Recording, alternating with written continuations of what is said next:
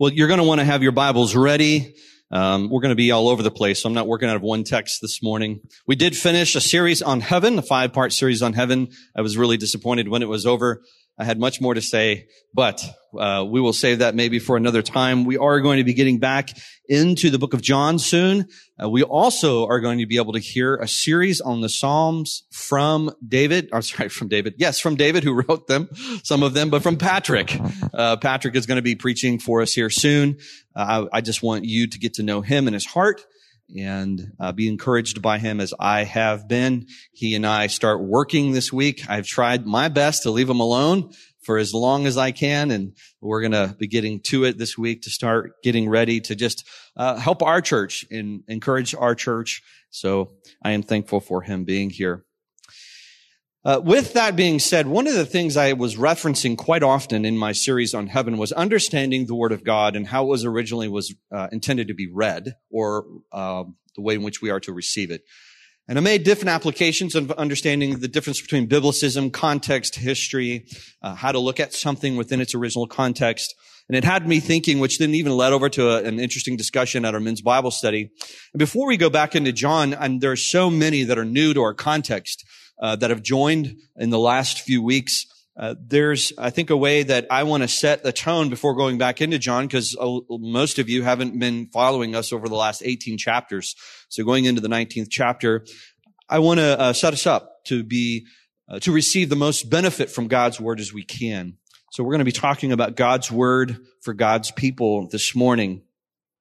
You know, from the time that we start reading, just as children, I was talking with someone today and they used the word phonics, which I haven't thought about in a long time. But from the moment we start reading, we are told as Christians to be then reading our Bibles. There's even children's Bibles, which I'm really thankful for. We have them in our home. We use them we have used them with our children. And it's really the first instructions you receive when you come to Christ, right? New Christians are to do 3 things.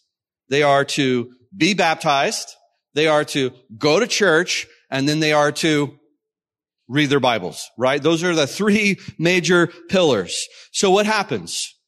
With no context and no historical background and no guidance, they begin to read. What happens next? Questions. Lots of them. I know because my phone is full of them in text form. So what does the 21st century person do when the pastor's not available to answer their questions? Something like this. Hey Siri, why does God hate everybody in the Old Testament? Hey Siri, why does God require men to shave the corners of their beards? Hey Siri, what's with all the killing of the innocent animals? Seems kind of messed up. And this is where we go. We go to the internet to answer our questions. They then find out, just like those parts, we'll just skip those parts because I don't really understand them. We'll try to move on to the stories. And so what people tell them is, oh, yeah, those are the confusing parts. Let's read the parts that apply to us, the good stories. So then they learn how to pray like Daniel and kill giants like David and stand up for people that they love like Esther, even though that might require them to sleep with the king. Not a good thing. When they have sin struggles or are facing a trial, they assume that the trial or their sin is connected to their lack of the minutes spent in the magical book of wonders. You see, all Christians know that the Bible is somewhat like a gym. The more time you put into it, the stronger you will be. And we even use words or verses like, thy word have I hid in my heart that I might not sin against thee. And yet I still sin against thee. So what is going wrong? How have I missed this? I must not be doing it right. So we resolve to maybe memorizing God's word. He said, hide, that must be memorized. So what parts should I then memorize? Because I can't remember my phone number and there's like literally 780,000 words and almost, 31,000 verses in the Bible. Which ones do you choose? If they're all good, I guess we should memorize them all. And here's what's happened is that the system we set up, baptize them, go to church, now read your Bible, it actually creates what we call isolationism within the Christian world, within Christianity. The Christian life is primarily spent alone because you're baptized once, unless you're in a good Baptist church, then you're baptized 4 times. Sorry, inside joke. And then you go to church once on Sunday, and then the rest of the week you're by yourself. So the real stuff of the Christian life happens where? Alone, in your quiet place.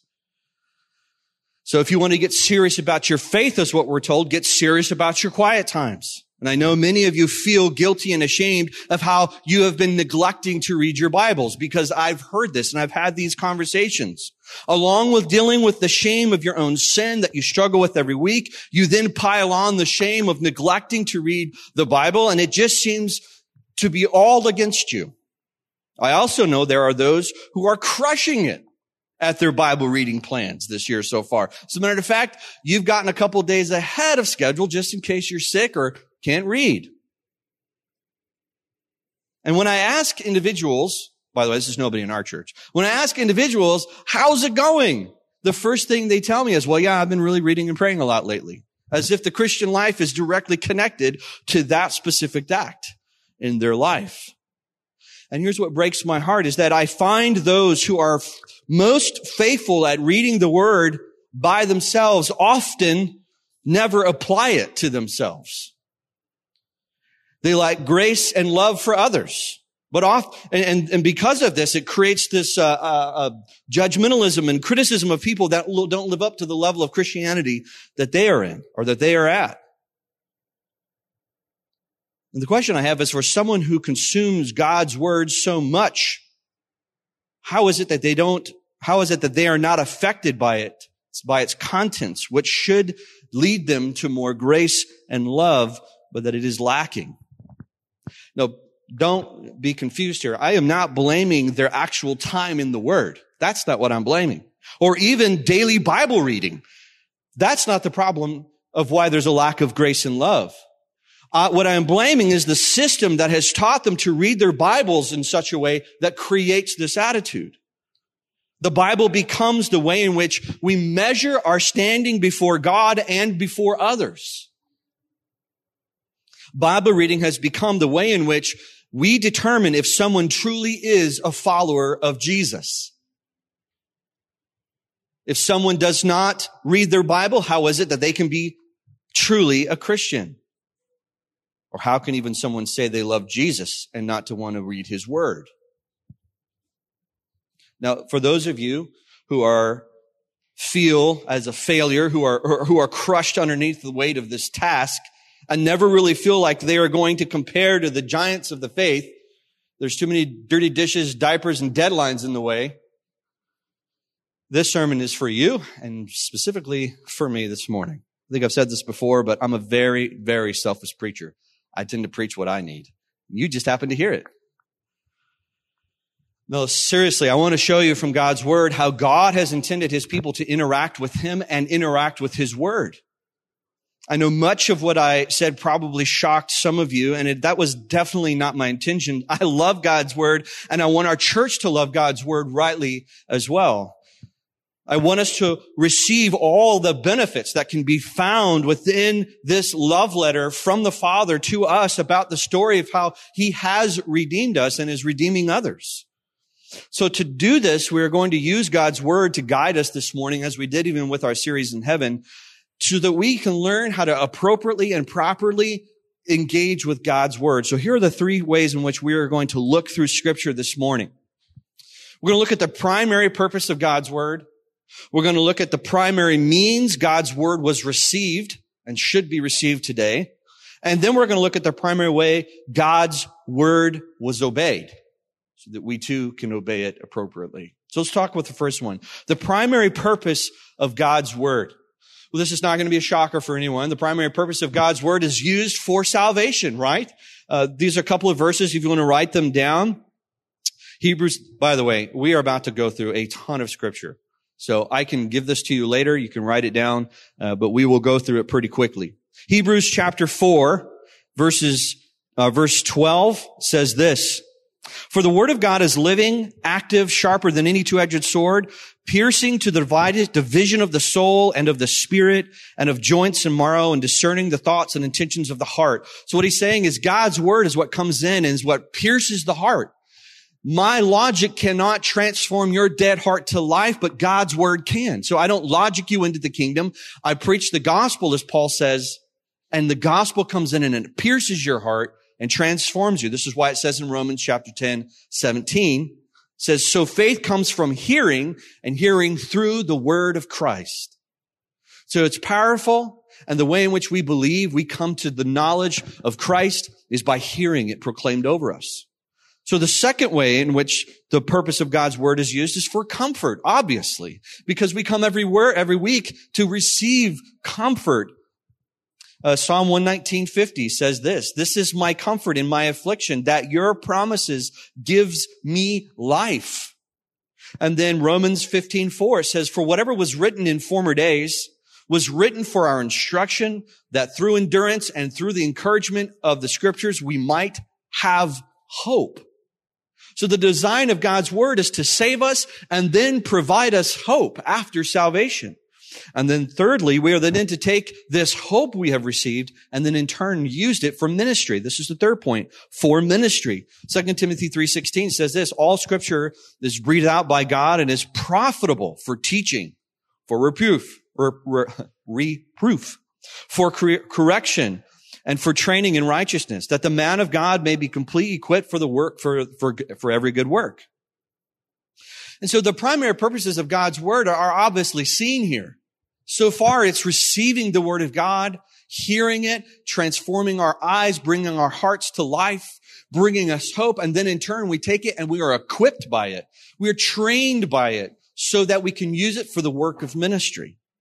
Here's the second way in which the Bible should be understood is the primary outlet God's word was received. What is the primary way in which the word of God has been coming to the people of God since the beginning of time? Well, we're going to have to go to the Old Testament first. We live in a society where we don't think about the past, and I'm not just talking about American culture. I'm talking about Christian history.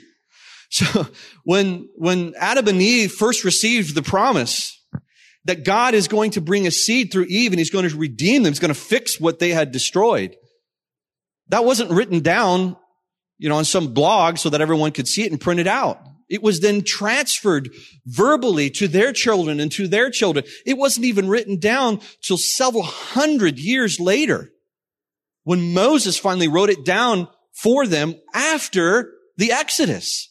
Do you guys know how much history happens? All of Genesis happens before Exodus. And then half of Exodus is when you finally have Moses writing of it. Once Moses writes the law, the first 5 books of the Bible, did everyone in Israel get a copy? Well, let's think about that. There is no paper. There's vellum and papyri. That is very hard to come by. And being able to sit down and write all of those words so that every single person can have a copy. No, the way in which they received the law is that it was read over them.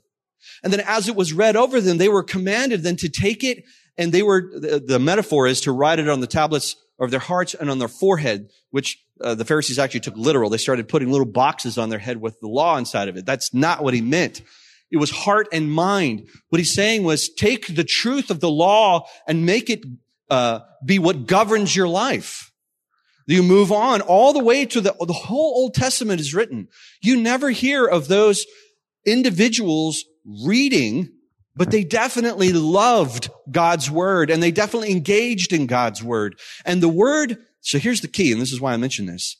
The way in which the people of God received God's word was always corporately. They would come together and the prophets would read and the priests would read the law to the people. They would stand and hear it and they would respond in song.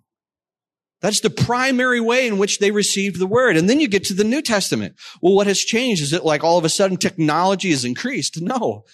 We're still in the same place that technology is. There's no change. So the word of God at this point, before the New Testament is written, is housed in the temples. And there's fragments that the believers can have, but they didn't have all of God's word. And so you have Paul continuing to explain to the church, how is it that you're going to receive from God his word? So turn with me to Ephesians chapter 4. In Ephesians, Paul just gets finished explaining the glorious gospel of Jesus Christ. and all the benefits that we have in Christ. It's wonderful. And then it's time to apply it. Now, we assume when Paul wrote this letter to the Ephesians that everyone must have got a copy and added it to their folder so that they too could go home and read it daily by themselves. But again, it doesn't work that way. They were actually commanded to make copies and send them off to other churches so that the leaders of those churches could also have that letter, and they too can read that letter and explain it to their congregants. So how is it that the word of God was administered in the church? This is what he says in verse 11. And he gave the apostles, the prophets, the evangelists, the shepherds, and teachers to what? To equip the saints for the work of ministry, for building up the body of Christ, until we all attain to the unity of the faith and of the knowledge, information, of the Son of God, to mature manhood, to the measure of the stature of the fullness of Christ. So these teachers and preachers, these shepherds are designed to administer the word of God, to teach you, to build you up, so that we all are equally believing the knowledge of Christ. And then he says this, so that we may no longer be children tossed to and fro by the waves and carried about by every wind of doctrine, by human cunning, by craftiness and deceitful schemes. What he is saying is there's a lot of teaching that is out there. And the job of the church is to administer the word of God so that it builds us up in strength in our faith and the knowledge of Christ. The way in which the diet of the believer received the word of God was through the gifts of the Spirit, through the people in the church. Which, I mean, you have to understand, there's just personal Bibles were not a thing, right? Turn over to 2 Timothy chapter 4. So this is Paul instructing a young pastor how it is that he's to care for his congregation. I was reminded this morning that apparently I'm still young. I appreciated that. Thank you, Curtis. I didn't know who the main actor of Green Acres was. So, I guess I'm young. But then he didn't know what Tetris was. So I had him. I was just stalling so you could all get over to 2 Timothy. That's all I was doing. 2 Timothy chapter 4, it says this. I charge you in the presence of God and of Christ Jesus, who is the judge, the living and the dead, and by his appearing and his kingdom, preach the word, be ready in season, out of season, reprove, rebuke, and exhort with complete patience and teaching. For the time is coming when people will not endure sound teaching, but having itching ears, they will accumulate for themselves teachers that suit their own passions and will turn away from listening to the truth and wander off into myths. So Paul seems here convinced, both in Ephesians and in 2 Timothy, that the method is sufficient in preparing the hearts and the minds of believers to fulfill God's responsibilities, or the responsibilities before God. He is using the public gathering and the public teaching and preaching of God's word as the means of which to equip us to do what we need to do. And I find it interesting that he did warn that there are those who are going to be pulled away after their own passions because they are wanting something other than God's word. Whole nother sermon. So we have a pattern now. We have a pattern of God's word being given to the prophets and the priests and then being ministered to the people of old. And then God comes through the power of the Spirit and he gives teachers and preachers and shepherds to come and administer God's word so that they can be built up. And you need to understand, Paul thinks it's sufficient that the administration of the corporate gathering of the God's word coming is sufficient to actually accomplish what it is that is set out to accomplish. So this leads us to our third point, which is the primary way God's word was obeyed. The primary way God's word was obeyed. Now, most see God's word as the means to overcoming their sins. That's when I was in college ministry, I would have students sit in front of me and they would say this is what they struggled with. And they wanted to know basically how to use God's word to strengthen them to overcome this. Or they were afraid of evangelism. So how do I become a better evangelist? My personal holiness before God is the priority of the Christian life, is what is end up being pressed in upon us. Because we don't understand the gospel properly, we see that our sins, they're forgiven. Yes, God has forgiven us. He's died on the cross. But now it's up to us to keep ourselves holy so that we don't lose our spot in heaven or we don't displease God. A healthy diet of Bible reading will create a healthy Christian. And what we end up doing is individualizing our faith and our interaction with God. My problem with sin is because of my actions. Or my successfulness as a Christian is because of my dedication. When we understand that by faith we have received all the benefits of Christ, all of them, that means your forgiveness of sins, your guaranteed sanctification and glorification, all of that's been given to you at the moment of faith. There's nothing left required of you to do anything to receive those benefits. When we understand this, it changes the way in which you're going to engage God's word. These truths are what govern our life, and it is how we then take them and apply them. Well, here's the difference. They are applied corporately, not individually. Colossians chapter 3, turn there. If you're still, stay in Ephesians chapter 4 if you're still there. I'm going to read to you really quick Colossians chapter 3.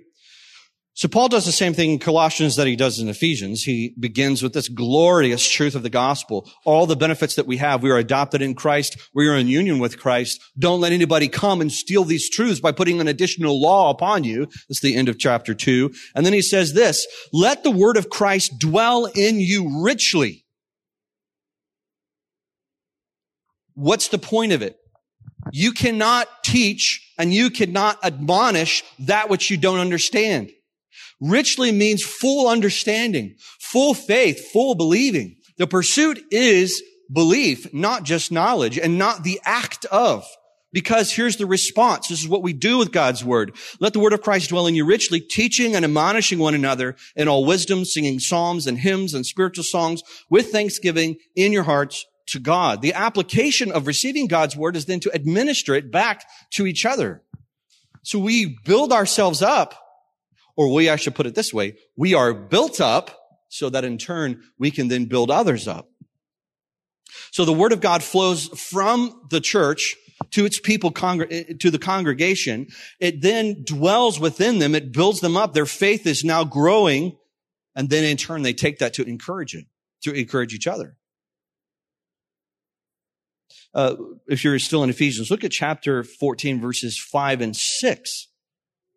He says this, rather, speaking the truth in love, so this is after being tossed about by every wind of doctrine, by being pulled off to believe wrong about God. It says this, we are to grow up in every way into him who is the head, into Christ, from whom the whole body, joined and held together by every joint with which it is equipped. Now, let me just point this out so you understand his point.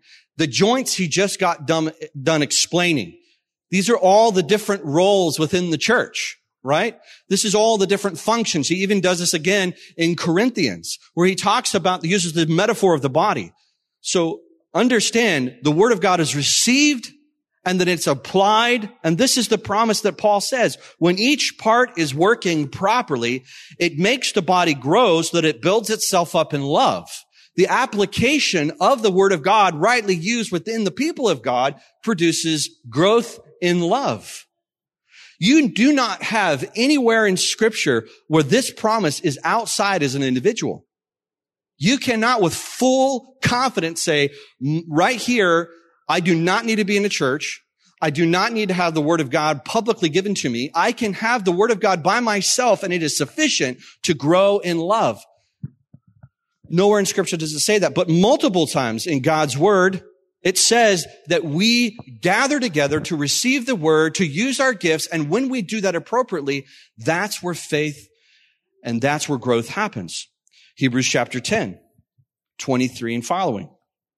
Hebrews 10:23, it says this, let us hold fast the confession of our faith. And please notice here, he is speaking to a congregation using the plural, we together. This is not individually let you hold fast, but it's let us hold fast. Let us hold fast the confession of our faith without wavering, for he who promised is faithful. And let us consider how to stir one another up into love and good works, not neglecting to meet together as the habit of some, but encouraging one another all the more as you see the day drawing near. The application of God's word is for our faith to assure it, to make it strong. And that we consider how it is that we can spur one another on to love. And how does that happen? It's by the gathered church together. So I would say from Scripture, if I were to make my argumentation, it is not Scriptures read and even memorized that transforms you. According to the Bible, it is Scriptures that are understood rightly, believed, and applied. That's what transforms you. So to hide God's word in your heart is not to memorize it, I don't think.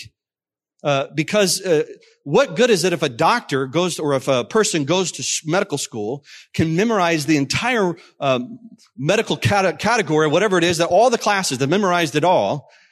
They can cite any medical disease that you may come across with, all medications, and yet have zero knowledge of how to apply it. That is one educated man that is super dangerous, because you assume he's got the degree, but if he doesn't know what he's doing, he could end up killing someone. But this is how we feel. We assume if we put the work in, if I have the knowledge, then the application's going to come. But it doesn't work that way.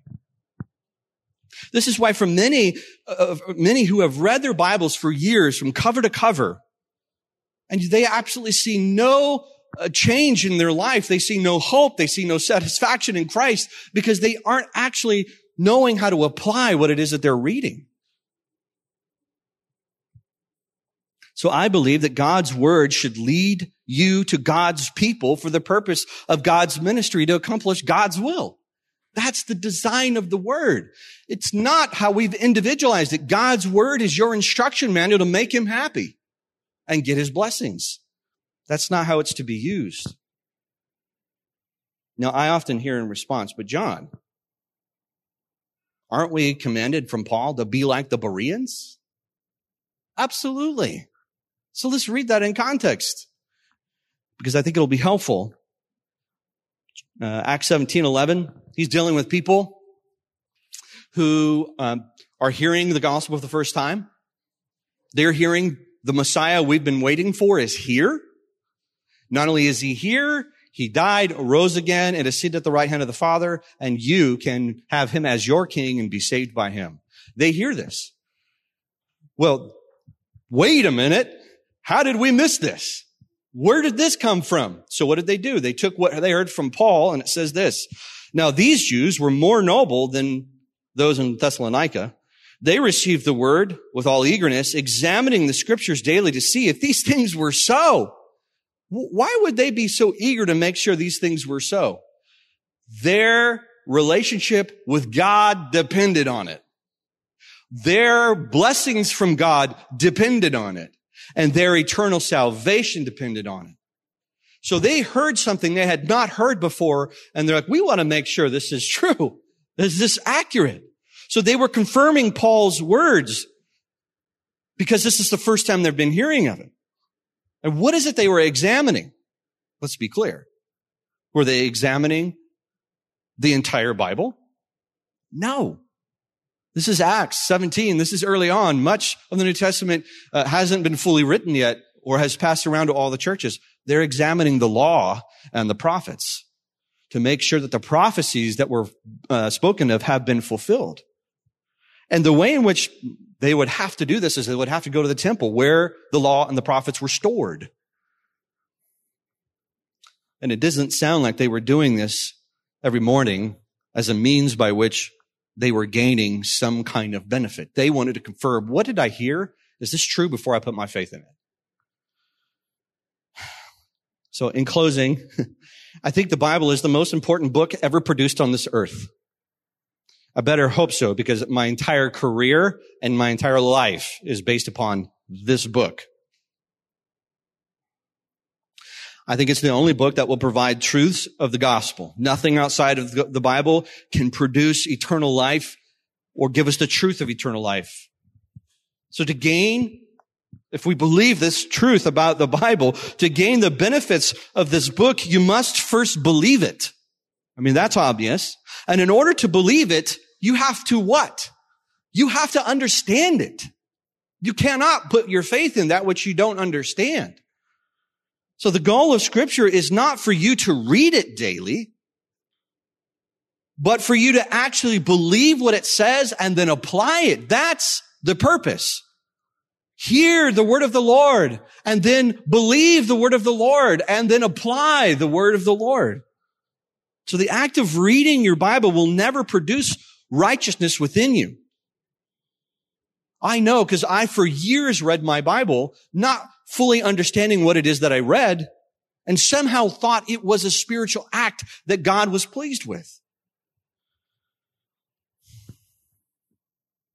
Reading your Bible will never keep you from sin. Okay, I don't know how many of you are going to admit to this, but how many of you have been reading your Bible and caught yourself in sin? Like your thought was not a good thought. Envy, strife, bitterness, lust. Some of you are smiling. You know exactly what I'm talking about. Well, if Bible reading prevented you from sin, what happened there? Secondly, it will never prevent Satan from attacking you.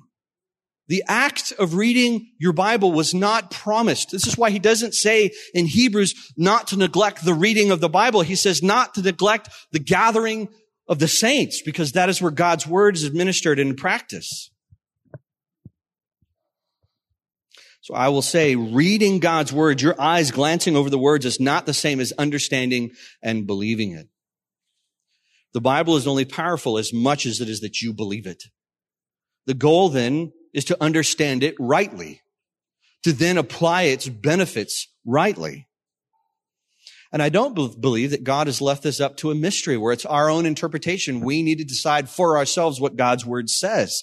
This is why we hold to a confession that we together can come and say, "Thus saith the Lord," with confidence. Because if you cannot say, "Thus saith the Lord," you have no assurance and you have no hope.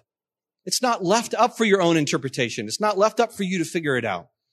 Thankfully, God has blessed his church and protected it in this way. So the purpose of God's word for you is that you might be saved and that you might be comforted and that you might love others. This is what God's word should lead you to. One last closing thought. God's people gather around God's word to be fed, to be encouraged, and then to apply God's word through grace and love for each other, and then for the world around them. That's what God's word should do for you. If the application of God's word leads you to anything else, I would say, I don't know if you can find that in Scripture. Now, that being said, we have an advantage. One the early church hasn't had for almost 1,500 years. We actually can use God's word at home, but I want to challenge you to completely change your interaction with God's word.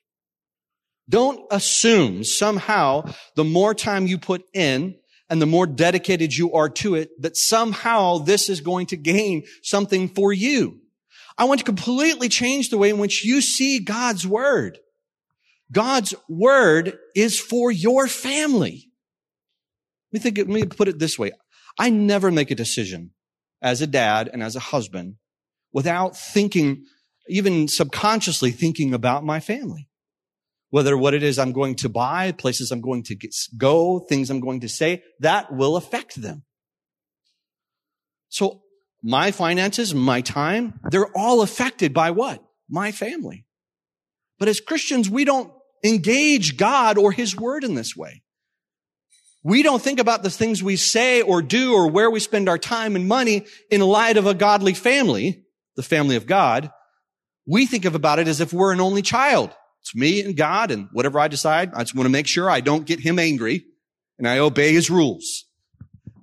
There's like this important rule called, hey, you're not an only child, and you have a responsibility to the other members of this body. And so we use God's word to bring comfort, and we use God's word to motivate us for what? To love and show grace and kindness. We're not going to take time to go there, but if you go back to Ephesians chapter 1, Paul says, if this is true of you, Ephesians chapter 4, verse 1, if this is true of you, if you have received God's mercy and kindness and you are now his child, he says, walk in a manner worthy of that calling. You know what he says? With patience and meekness and kindness, loving, being eager to maintain the bond of unity. The application of your salvation is your love in the body. So please, with all eagerness and passion, rightly understanding your word, if you want to, and I would encourage you to dive into God's word, but do so always thinking, I am a part of a family. And how is it that I can use this word to comfort myself and comfort others? Because that was the original design. It was never designed as a test, and it's definitely not designed to be your primary means of growth. I think we've argued pretty sufficiently from Scripture that the primary way in which you grow in the Christian faith is with the body of believers, not separate from it in your own quiet times. I want to say this because I know I'm going to get it. I am not telling you not to read your Bibles. I'm encouraging you to use the Word of God the way God designed the Word to be used. There is a difference. There is a difference.